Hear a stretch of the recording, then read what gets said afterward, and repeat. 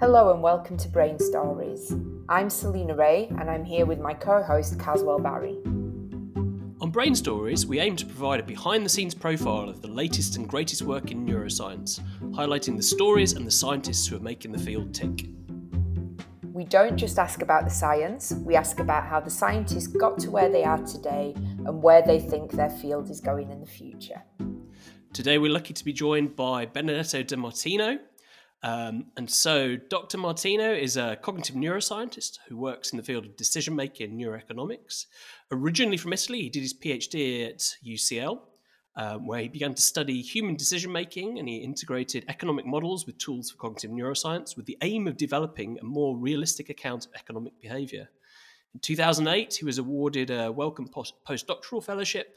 That was with Daniel Kahneman as mentor, and he worked for 2 years at the Department of Economics at Caltech with Colin Camarera.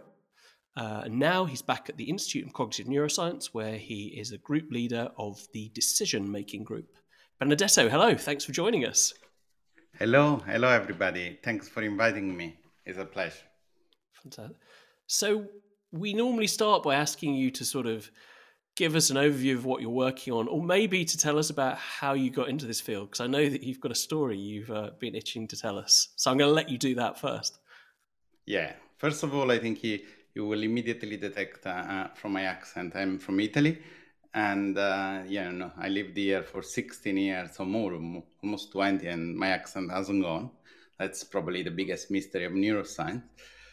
And so when I actually studied molecular biology at the university, my background is quite different, and I've been changing often, and this has always been a constant of my life, my scientific life, always been switching amongst different fields. And eventually I landed my PhD in human cognitive neuroscience at Quiz Square, where as often happens with the PhD, you just end up in a topic that you haven't really thought massively about. So I remember at the time studying attention. I wasn't really interested much in this topic. And I remember one summer watching the movie with the Beautiful Mind, that was the biography of John Nash, and being very fascinated by the story. Very nice movie. I mean, I won't spoil it, but there are some nice surprises in that movie. That is the story of this mathematician that eventually got the Nobel Prize for Economics. So then after that, I just read this biography. And while I was on I have the tendency of going into rabbit hole. When I found something was interesting, I start to look more and more. And I went on the website of the Nobel Academy, and I kind of bumped in the biography of Daniel Kahneman, that because of my study, I didn't know who he was, and ended up to be a psychologist that won a Nobel Prize for Economics. So that was very interesting and fascinating. And then I discovered this phenomenon of the framing effect, and I realized there was a very common effect, is the fact that often just reframing an option, it completely changed the decision in a very systematic way. And because it was so common, I was really surprised. Could you give us an example of that, just for people who don't know what it is? Yeah, I mean, I can give you many examples, but the one I like often to do is imagine that you are on a diet and you go to the supermarket and you see, some meat, and they say 70% fat-free. That sounds very appealing, that piece of meat. But if you were reading 30% full fat, you probably decided don't buy it. It's very remarkable. And the fact that the human, and I mean, this example is very toy one, but there are a systematic aspect in this decision, in the sense that often when options are framed in a positive gain, in a gain domain, people tend to be what they call the risk adverse. And then when it's frame the same option in a negative domain, people start to be risk seeking. So the interesting thing is very systematic, and it seems to affect everybody. And no matter how expert you are, the fascinating things that they prove, they also medical doctor with many years of experience, if a patient case was described in odds of mortality, they were making one decision. If it was described in odds of survival rate, was making a very different decision. So I decided to study that, the neural basis of that, and there was one situation in which my supervisor wasn't very happy. I was gonna move from, so he told me I could do that in my free time. And if you have done a PhD, you realize there isn't much free time there. But nevertheless, I was so fascinated by this topic that I threw myself into it, and I threw myself with the naiveness of somebody that doesn't know anything. And probably that helped me because those framing effects have always been studied between subjects. Means you ask one group one question, one group another question. And they thought if you ask, but that are not really good to study fMRI, because for fMRI we need an effect that we call within subject. So it means asking the same question to one person over and over again.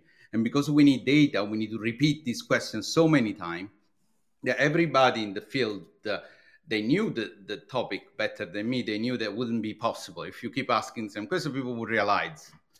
And because I was kind of naive, I just come up with a different way to ask this question. And the story goes that we published this paper. It was one of these studies. It was fantastic, in which you predict some things. We predict the involvement of amygdala in this effect, and I can explain and elaborate more at the end. But we found exactly what we were predicting. Things almost never happen in science. And then we wrote a report, we published it. And as I told you, I watched the movie in summer. By spring of the year after, was published in a very large journal. And then a few months after, I got an email from Kahneman himself congratulating with me about the study and saying that the way I came up to elicit this framing effect was the most simple, but nevertheless, they always missed it because they were overthinking too much the problem. And then he also said he was going to meet me for a coffee in London. That imagine you're a PhD student in your first years, and you get an email from a Nobel Prize winner. It made me all shake and think. And since then, I interact with him quite a bit. And then the rest is history. I don't know.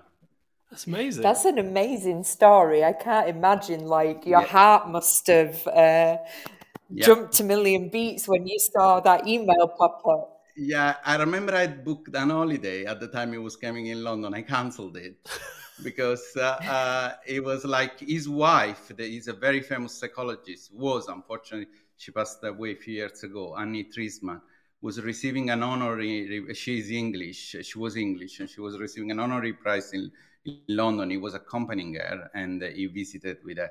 And I remember every conversation I had with Kahneman. Another really strange thing is he wanted to be called Danny, and that was making me feel really, really strange to write an email, Dear Danny, to a Nobel Prize winner. But apparently this is the name he goes with the people he knows.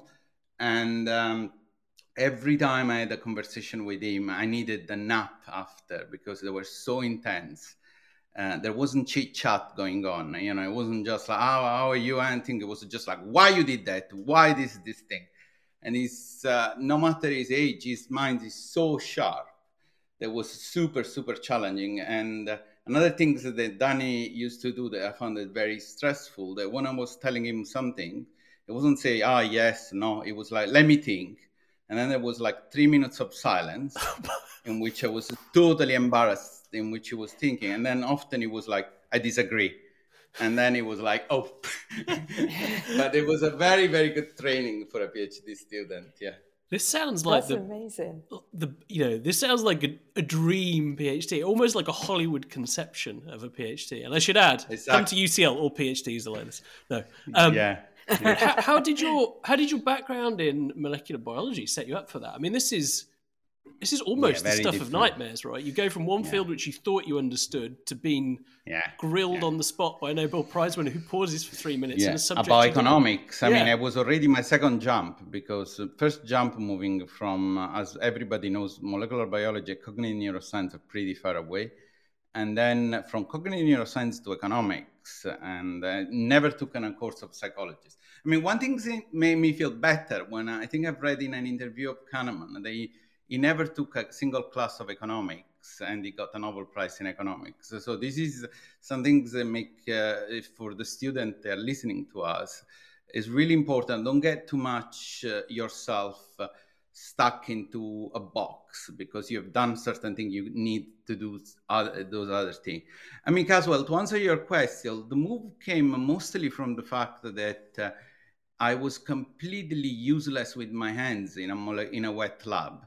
And everybody was telling me, but I was just being super stubborn and just say, I can do it. I'm very, very clumsy as a person. And as you know, because, some of these kind of delicate hand procedure, they're really difficult if you're like this.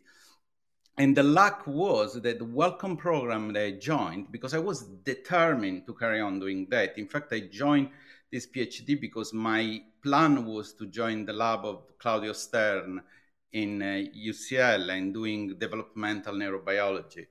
But then after my program, there was a welcome PhD program that unfortunately now is shut down, but it was one of the best programs in the country, forced you to do a rotation between 3 different labs. And they were forcing you that the lab shouldn't overlapping in team. So I put one rotation in this cognitive lab, mostly because I thought it was so different. It was fun for 3 months to see. And then I realized after being 3 months in Claudio lab, that was great, but I was spending all my night opening like chicken eggs and breaking yolk and with my clumsy hand. I mean, I actually have done a little stand-up comedy in which I talk about that. There are a few funny stories there as well. It reminds me of a story of another Nobel Prize winner. People who joined John O'Keefe's lab, allegedly at one point, he would ask them to stand there with their hand flat and look to see if it shook. And if they did, he was like, "You'll never be able to make tetrodes." Yeah, but that's is one thing that I think there is a lesson in there. And the lesson in there is you can't be good at everything. And sometimes you need to negotiate between what you like and your ability. I think I would have been a very unsuccessful and frustrated PhD student in a molecular biology lab. While when I switched to the things, I was much more happy. And so I think one important lesson here is when you're young, look yourself in the mirror and trying to negotiate what you like and what things you're good at it. Because there are some things you might be more better at it, and you should work on those one as well. I mean, it doesn't mean you don't need to improve things you're not good at it, but there is no point of being massively stubborn on something. And economics actually came to the fact that deeply down in me, there was always the feeling that I wanted to do humanities with the scientific tools. And that was really my biggest, since I was in high school, I was a very pretentious young boy reading philosophy and things. At the time, I wasn't very good at maths because I found that the way they teach maths is extremely boring. It was just like puzzle, like doing exercise. But I really liked the big question, but also I liked the rigor of science to address this big question. And I could find in this combination that I could investigate the question that matter for society, but with some more accurate tool, maybe using scientific method. I think it's a really important lesson. And I think as you've outlined how valuable these schemes are with rotations, because you don't know until you have an opportunity to try it either what you will be good and maybe, where some unexpected talents might lie. So you published this paper in your PhD, you got in contact with this Nobel Prize winner, and then what came next? You went off to the US. And then it was a downward trajectory from, that was, I always say that was my first paper and it was published in Science. And people just say, oh, that's great. In reality, because I also studied that this phenomenon is called a reference point, it sets the worst possible reference point that you expect a certain type of thing, and life then is going to be just a long chain of disappointment. No, I'm joking. After that paper, I think I could convince my PhD advisor that the topic was worthwhile to investigate.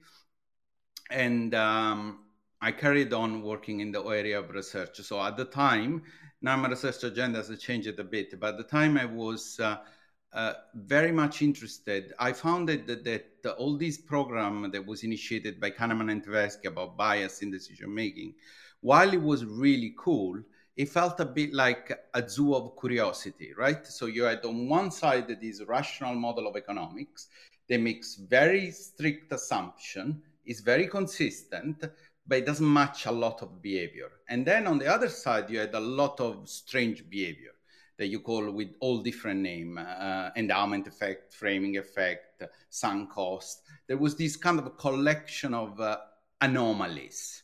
And that was because, again, I think, see, you bring with you certain things. Because of my training in more like hard science was very unsatisfactory, that because he felt like, maybe if you're purely a psychologist, that's fine. You're describing this behavior, but I wanted a unifying framework that did make those things, rather than being anomaly, being like a window on a deeper process that we are missing. And so my aim there was trying to use this one as a window into, and the main theme was, look, a lot of these things, they looks like a bias because we are putting people in this very strange situation, but the human brain has evolved to solve other type of problem, and this actually is very well optimized for that.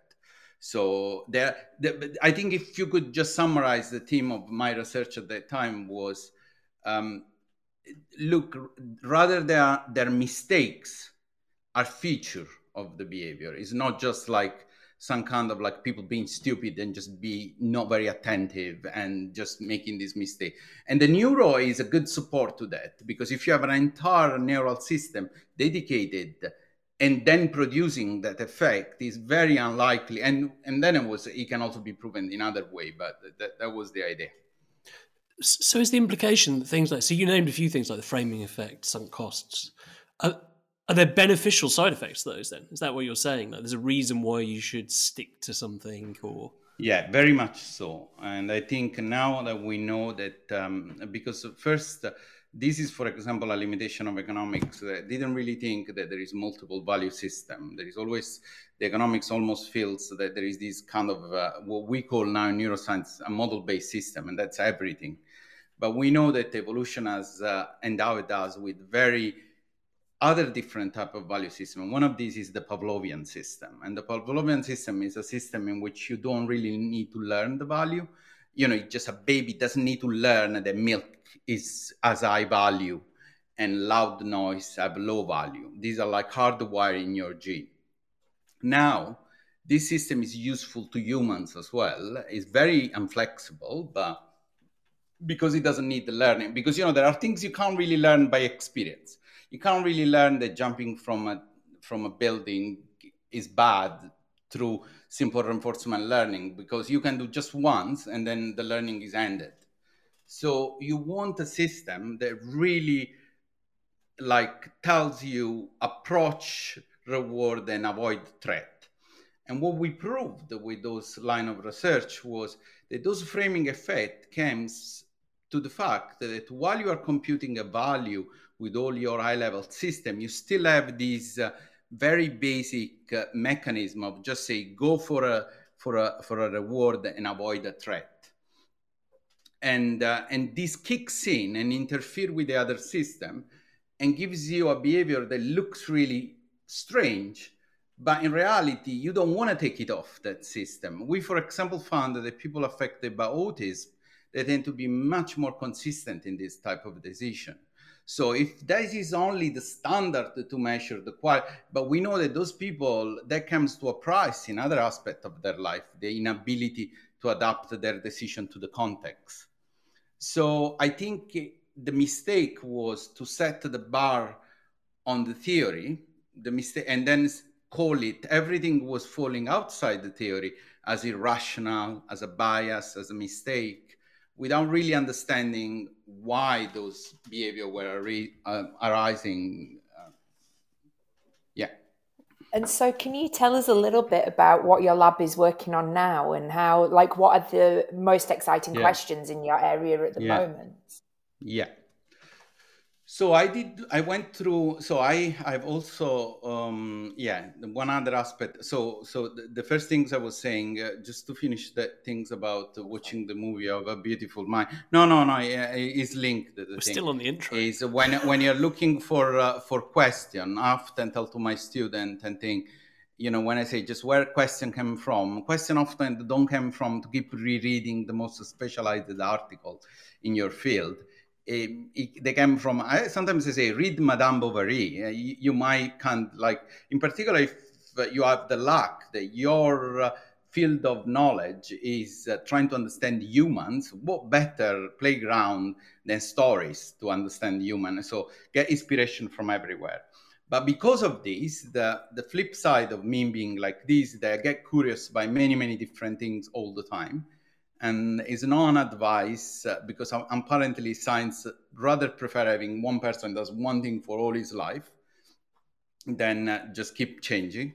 But at one point I started, I think with another, normally this host in your program, a very good friend of mine, Steve Fleming, we started to have this very interesting conversation about confidence into value. So that was another big theme in my lab. I'd done in collaboration with Steve, that is exceptional, is an exceptional scientist and also an exceptional person to work with. We started to investigate how much of insight you have into this decision process, and that was been a big theme, because we really, from my perspective, from a more economics perspective, and then there's also another things. If you interact with economists, you start to think in a slightly different way. Remember, you're never going to become an expert to everything, but you will have friends that are expert in these things. So when I have a question of economics, I just send an email to Pietro or Andrea. They are two colleagues of mine. They're professor of economics in Princeton and in Bologna, and I just ask their advice and things. And since then, the most recent things has been keeping me awake and thinking a lot about this problem has been a lot of work. We have done quite a lot of work also at the boundary with artificial intelligence. I know it's a topic is dear to Caswell and things.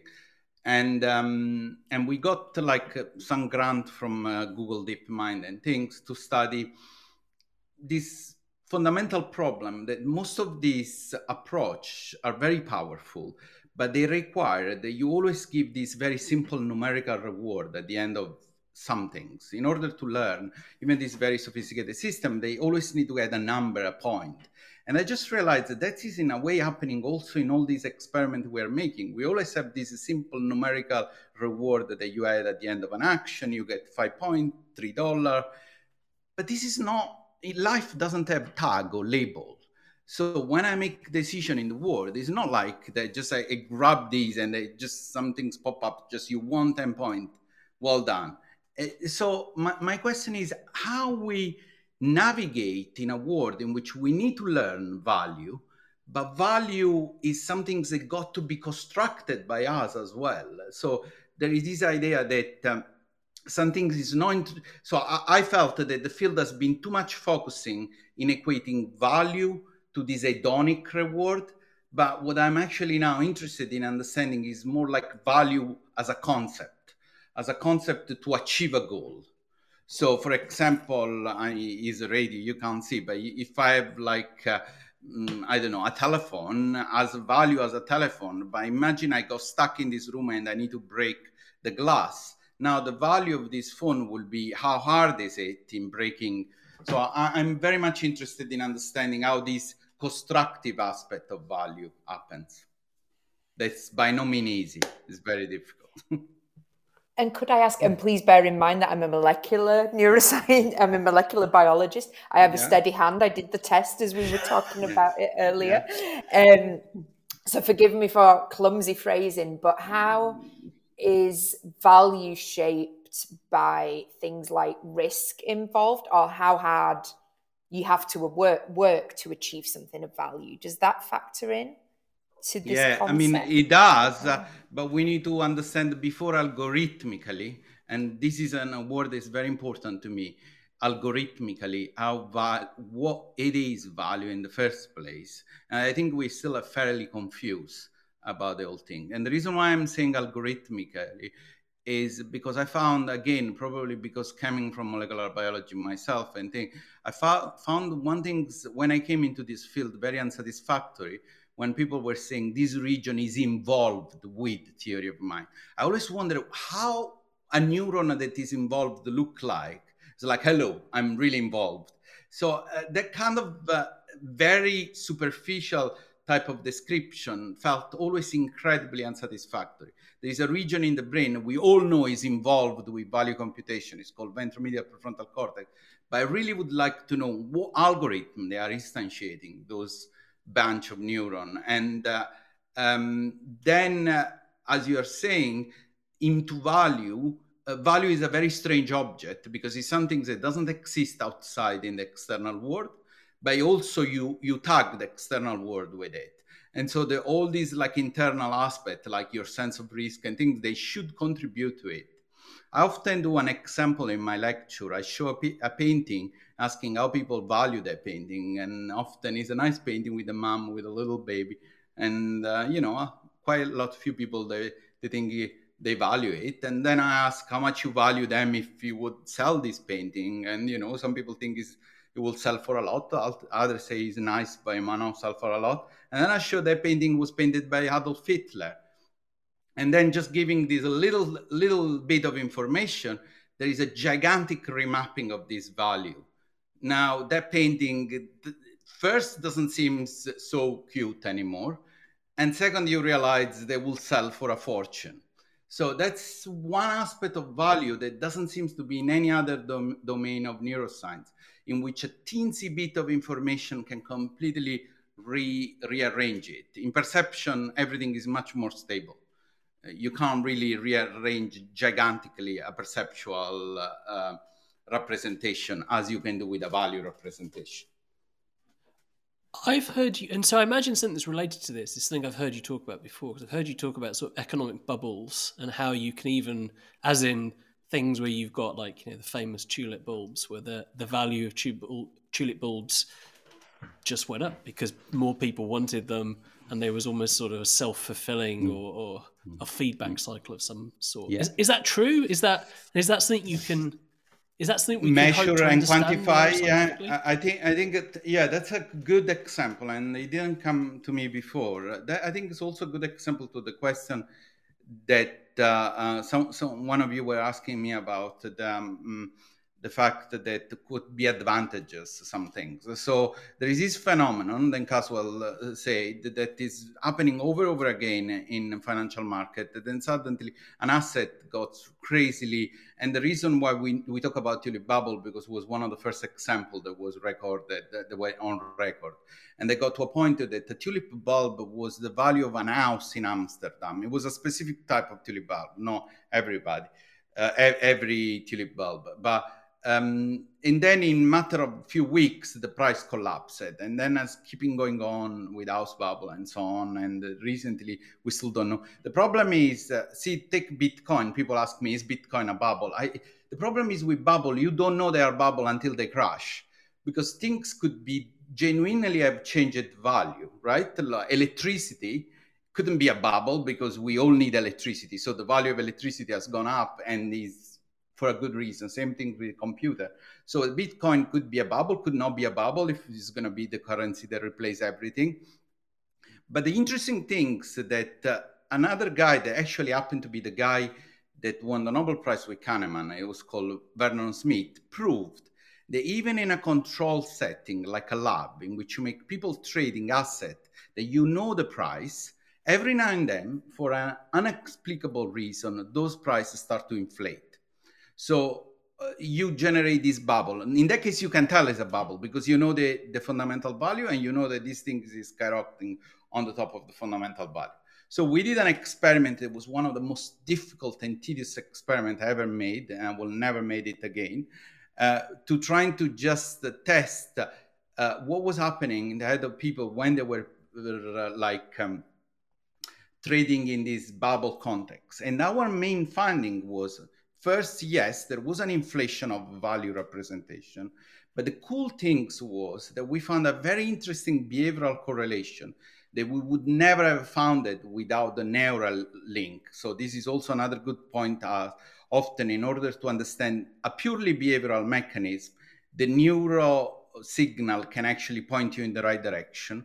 We found that there was a very strong correlation. There's nothing to do with behavior, but was inspired by certain type of signal in the brain between theory of mind and susceptibility to ride this bubble. And we found something surprising, that theory of mind, for people that never heard of it, is the ability that allows us to put ourselves in the shoes of somebody else, right? So it's a very good ability.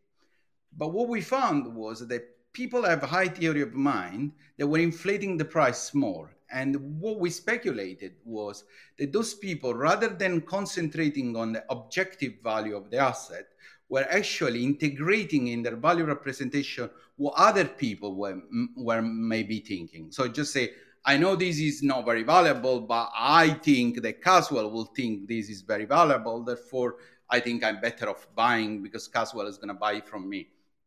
So you have a paradoxical situation in which theory of mind is one of the most adaptive aspect of our brain, but then it might put us in danger to be susceptible to this bubble situation when you are working in a finance environment. Okay, then you can say, okay, let's put, as a trader, people have no theory of mind. It's not even a solution, that, because then there is other study that shows that if there are inside the trader in those markets, people with theory of mind are better to spot them. So there isn't a solution that fits every problem, but we got to understand those mechanisms. So I don't know. Was it clear? I mean, this is a very technical thing. I'm trying to keep the word like not too technical. It's fascinating. It's totally fascinating, actually. I had no idea about this. I just keep thinking of what's the film with Blue Horseshoe loves Anacott Steele, the famous 80s. Yeah, like a Wolf of Wall Street. That's one of those. It's terrible. Okay. This is a terrible anecdote. Sorry, I should be quiet and let you talk about it. So maybe we should sort of direct things forwards a bit. So what do you think the future of this is? I mean, it seems that this field has many directions it could go in, and indeed there would be, many industries interested in the sorts of the sorts of biases and how you might manage them in humans. Like what's next? What's the next big thing? I think a good way to answer this question is what are the lessons I've learned in those years doing that. So first lesson was a lesson Kahneman already warned me when I was very young by, as young people do, I ignore them, this advice. And he said, I was saying, look, if we show this mechanism, we can convince economists that, some of these ideas. And he said very cynically, I couldn't convince them for like 20 years, you won't be able to. However, besides the cynical things, there is some truth and also some not so true things. Because first of all, Kahneman won a Nobel Prize for economics. This is assigned by economists. And more recently, there was Richard Taylor, that was a person who worked with Kahneman and again won the Nobel Prize for economics. So it's not true that economists are so insular to this new idea. But what economists don't like, and now I can start to understand why they don't like that. They don't like if you throw away one theory and you replace with nothing. So we should do our homework a bit more and use this knowledge to build a theory that they can use. Because you can't just simply throw in the bin expected utility theory and replace with a plethora of bias. They are not psychologists. They need to make a decision about how to change the interest rate and things. So they need a theory. So first direction, more theory. And more theory informed by the data. And they often say that the reproducibility crisis comes from mistaking the analysis and the experiment. In my opinion, comes from lack of theory. Because when you have a solid theory behind, things are more there is easier, I can't pronounce that word, that be able to be reproduced more easily. So the other things that I think another really interesting avenue so this is for the interaction with economists. The second thing was I also learned the lesson that those very complicated experiments, like the one of the financial bubble, they are interesting, but they don't make happy anybody, because economists find them too simple and neuroscientists find them too complex. And everybody say interdisciplinary is great, but then trying to do it and you'll find trouble on both sides. So my advice as well is you can be as interdisciplinary as you want, but you need to decide which is the field in which you establish yourself and be a leader in that field, and then talk with other people. And second, I mean, the third thing is like talk with friends. I mean, talk with people they know rather than assume you can know everything. And more in general, where the field is going, I mean, at the moment there is a frenzy about artificial intelligence and all these things, and I think it's very promising. But we got to get serious in answering this big question of how the brain, I mean, we can converge to the same solution from very different aspects. We are really need to figure it out, how the brain learn with so little example, how the brain built its own value schedule. These are all questions that are still unanswered, and I feel that's a really fruitful area of research. Yeah. But yeah, it's cool doing interdisciplinary research, and it's cool to find connection in things that are not the one you normally read in the paper that you normally read. So it's good to read everything. Yeah. Let's talk for a second something I think is important and I care a lot. And often people, talk on Twitter about life balance and things. I think for me is stupid in the first place that this should be a question. Of course, your work is not your life, and you should have a lot of interest and hobby, and you should work just the amount that you feel to work to it.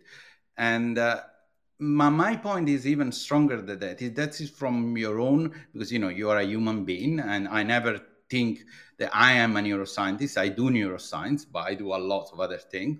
So I have a lot of hobby, and I would encourage everybody to have hobby. I found sometimes very frustrating when I ask a student which are your hobby, and I just hear like watching movie or reading. I mean, that is all human beings should do that, but then find other things. But I think it will benefit your science. It will benefit your science, because the worst mistake we can do, as in the example of the curse of knowledge, is just getting really stuck recursively in a topic and not seeing anything outside. Now I'm reading a book about genetic of a population, and reading the night, I'm having some ideas that seems completely crazy at the moment. But God knows, maybe there is some things in there. And I think if you don't live a balanced life, in particular, if you want to study how the brain works and you don't let your brain live a normal life, that would be very bad. Yeah. And so I think if I can just, because you told me that a lot of students hear this podcast, there is no pride in saying that you don't sleep and you work all the time. It just shows how shallow you are as a person, if it's like that's the answer. I love that. I think that's actually, of all the episodes we've recorded, this has been one of the most inspiring, just hearing how your career is shaped, and actually the willingness to admit when something that you really thought you wanted to do was not right, the ability to be flexible. And I completely agree that life is too short to work the whole time. Let's enjoy all of it and everything that life has to offer. So thank you so much for joining us. We're almost at the end of the interview now, but we have one question that we ask all of our guests, which is, could you tell us your favorite fact about the brain, or something unusual about the brain that you find really fascinating? Yeah, so you mentioned me that you were going to ask this question, made me think quite a bit, and there are a lot of interesting facts. But the one I picked, it seems has nothing to do with the discussion we had today. One thing that really was always kind of a puzzle me is this fact that we didn't have time to talk about that, but we really believe in neuroscience that the brain is a Bayesian machine. That means they integrate multiple evidence and multiple beliefs and update according to their uncertainty and so on. If you never heard about that, it's a fascinating thing. You should definitely go and check it out. But then there was always some things that always bothered me. and the fact that when you're looking this by stable perception, you might have seen those one in which could be a rabbit and a duck. It seems your brain is incapable to maintain those beliefs together. That goes completely against the idea that you maintain beliefs and update them. It seems your brain instead is much more somebody that does hypothesis testing. The fact that the brain is so powerful, so flexible, is so everything, and then it can only entertain one hypothesis at the time about the world. To me, it's fascinating. I don't know why. I can easily imagine a machine that can entertain more than one hypothesis at a time, but I don't understand what is this big constraint that stuck our brain to live in one single hypothesis at the time. And the fact that we know it doesn't help at all. And in a way, this is linked with those bias, because also in those high-level cognitive bias, the fact that you have a framing effect, it doesn't protect you from having it. And it feels the same things. The fact that there is a rabbit doesn't allow you to see it. And this for me is just bizarre, fascinating, and I don't have an answer for that. And I would like to know the answer, before I kick the bucket. That's fantastic. Thank you so much. That's I've got to agree with Selena. This has been utterly fascinating, and I don't think I've ever felt quite. And there wasn't even a banjo. I know the banjo hasn't even out yet. I haven't felt so inadequate. I need to sleep more, apparently. So that was a fantastic discussion. Thank you, Benedetto, for joining us on this episode of Brain Stories. See you all next time. We'd like to thank Matt Wakelin, Maya Sapir, and Trevor Smart for their roles in taking Brain Stories from an idea to a fully fledged podcast. Follow us on Twitter at UCL Brain Stories for updates and information about the exciting forthcoming episodes.